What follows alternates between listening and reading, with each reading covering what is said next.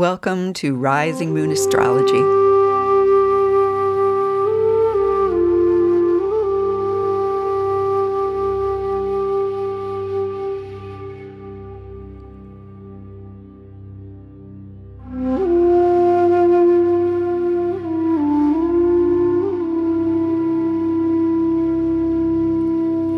This is Mary Pat Lynch of Rising Moon Astrology, welcoming you to my podcast.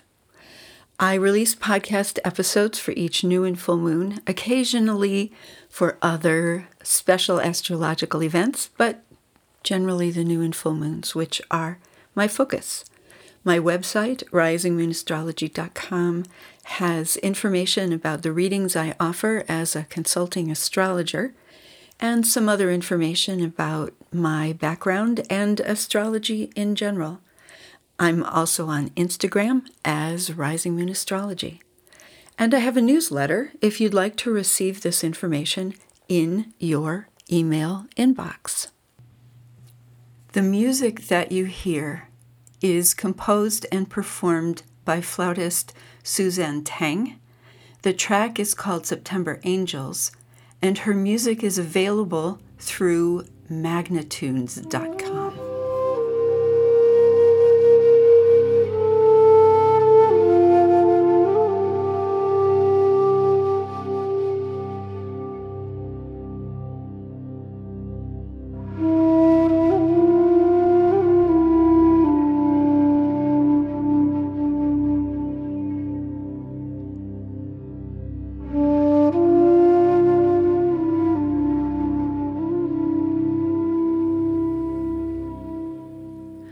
The new moon in Aquarius will arrive in about 5 hours from now.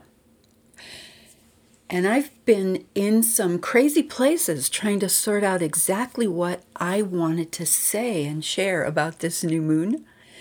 And the journey finally brought me back to some basics that I'll be talking about with you, that have to do with how we think and what reality is and how we tell the difference between what is real and what is fake and what our ethics are around all of that. We're not in Kansas anymore. We are in a brave new world which links Shakespeare and The Tempest and a young woman who had never seen creatures like the ones her father was introducing her to now, all the way to Aldous Huxley's dystopian modern world, which disdains Shakespeare and looks a little too familiar to some of the things happening in our world today. So let's take a look at this new moon in Aquarius and where it will take us.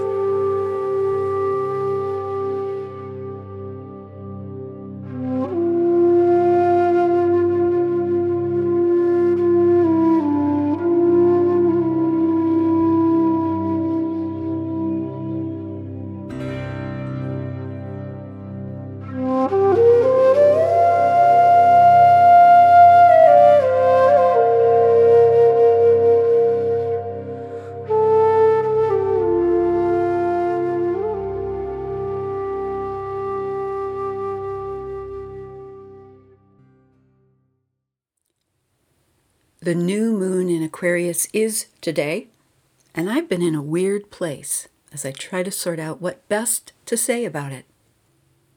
I don't just mean I've been down some odd rabbit holes, although that is true. I mean, I've been considering questions of fate and fortune, humanity, souls, spirit, and life. These are weird topics. Weird is an ancient word whose roots go all the way back to Proto-Indo-European.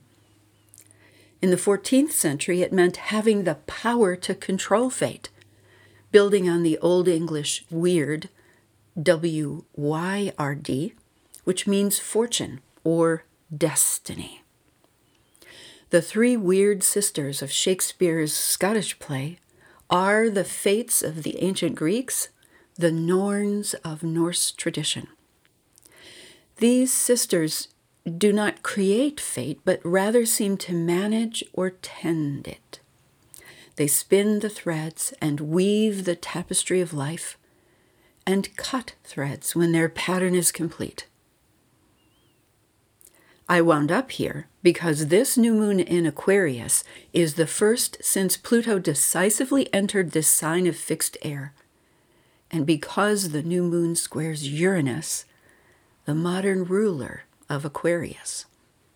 We are in a new world, a new era, a time in which changes will occur we cannot anticipate from where we stand now. The classical ruler of Aquarius is Saturn, and the modern ruler is Uranus. In some ways, these two planets seem like polar opposites. Saturn is structure, tradition, history, control, responsibility, hard work. Uranus is revolution, radical change, the quick, the unexpected.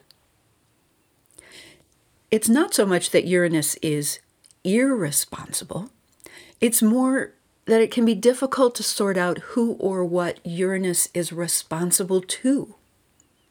Saturn prefers the already existing power structures. Uranus wants, it seems, to go both forward and back. Uranus seems to champion a devolution of power, deconstructing what is in favor of what could be.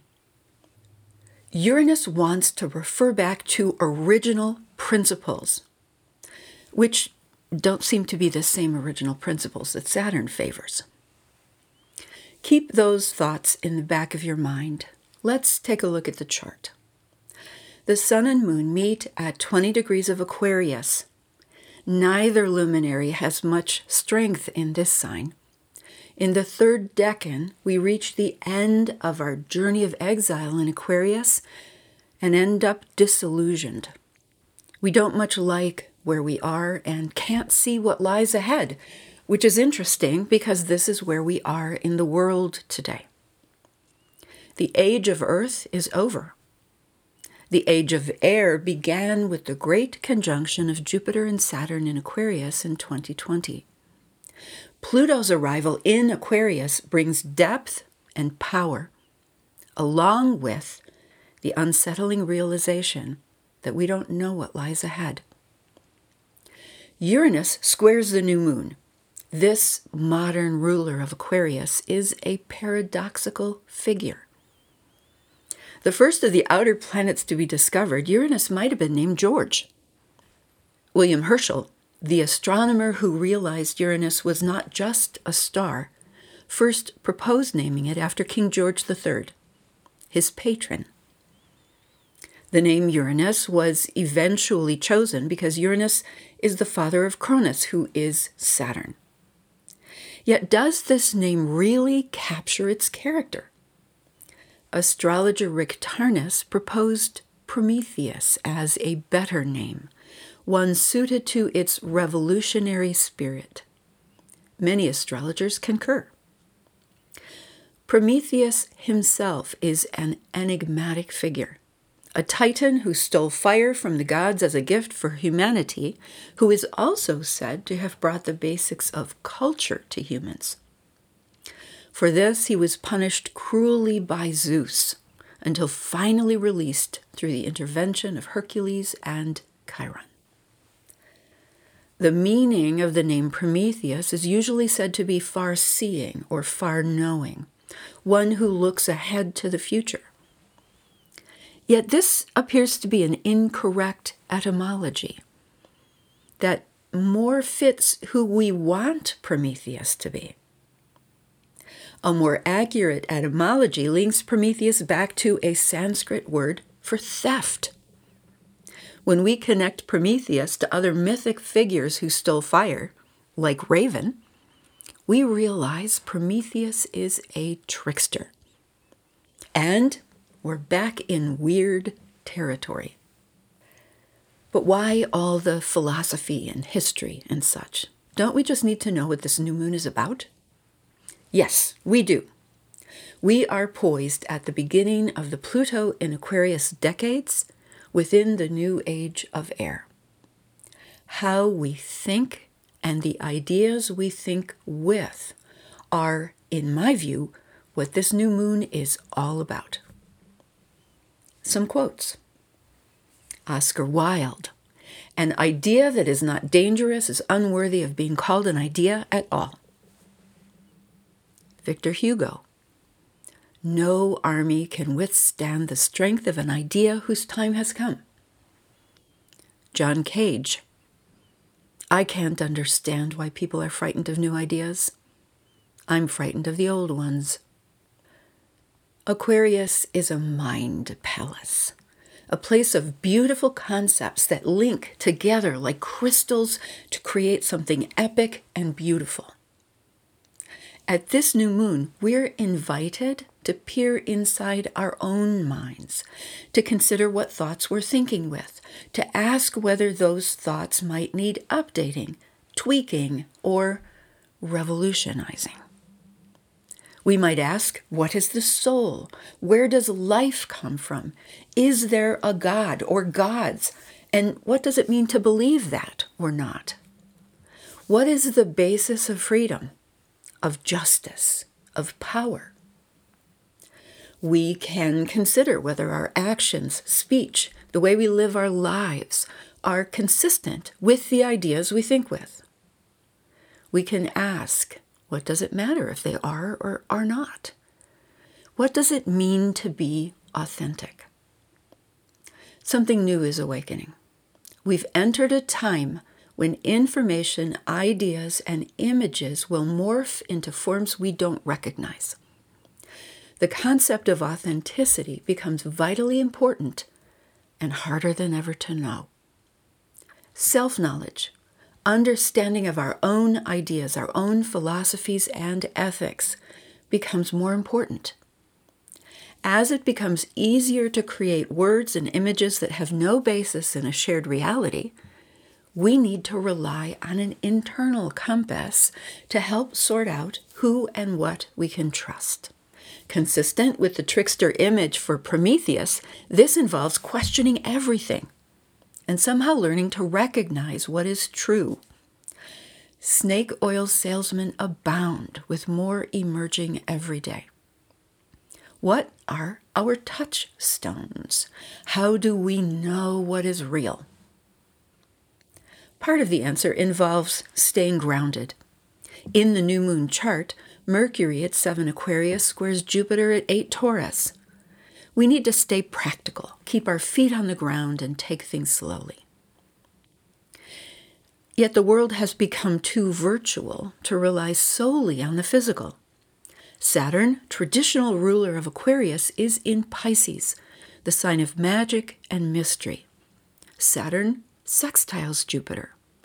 Reality extends beyond our ordinary senses to include a wide cosmos. We'll need to hone our skills in navigating these kinds of spaces. Venus continues to square the nodes of the moon, a path linked to fate. Venus is at the south bending, focused on the past. She also rules the south node in Libra, a reminder we do not need or want to discard all of the past as we move into the future. So here, I'd like to bring in dragons. This new moon is also the beginning of the lunar calendar used in China and many Asian countries. We're entering the year of the dragon, a green wood dragon, who is well able to bridge past and future. In the Chinese tradition, wood dragons are more amiable than dragons in some of the other elements. They excel in building and creating, including building wealth, but still share the temperamental, fiery nature of all dragons. It's easy to imagine Prometheus, who stole Zeus's fire to save humanity, as a dragon. Dragons can be tricksters too, wily and ancient, keepers of truth as well as treasure. Venus is on a journey toward the future.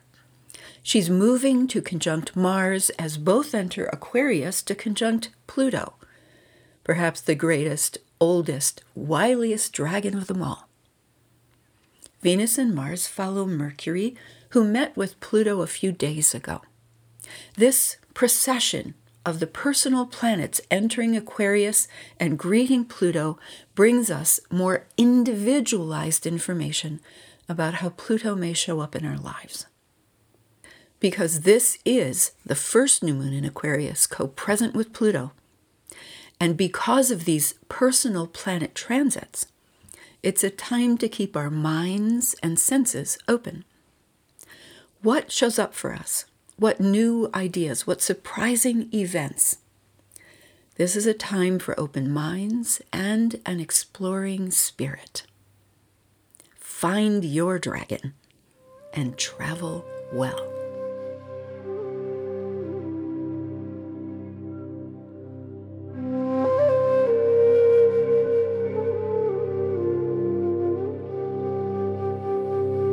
This is Mary Pat Lynch of Rising Moon Astrology, inviting you to step boldly into this new age that includes space and time and new ideas of what is real, and also dragons. I think it's a pretty interesting mix, and I'm very curious about what comes next. As always, thank you for listening.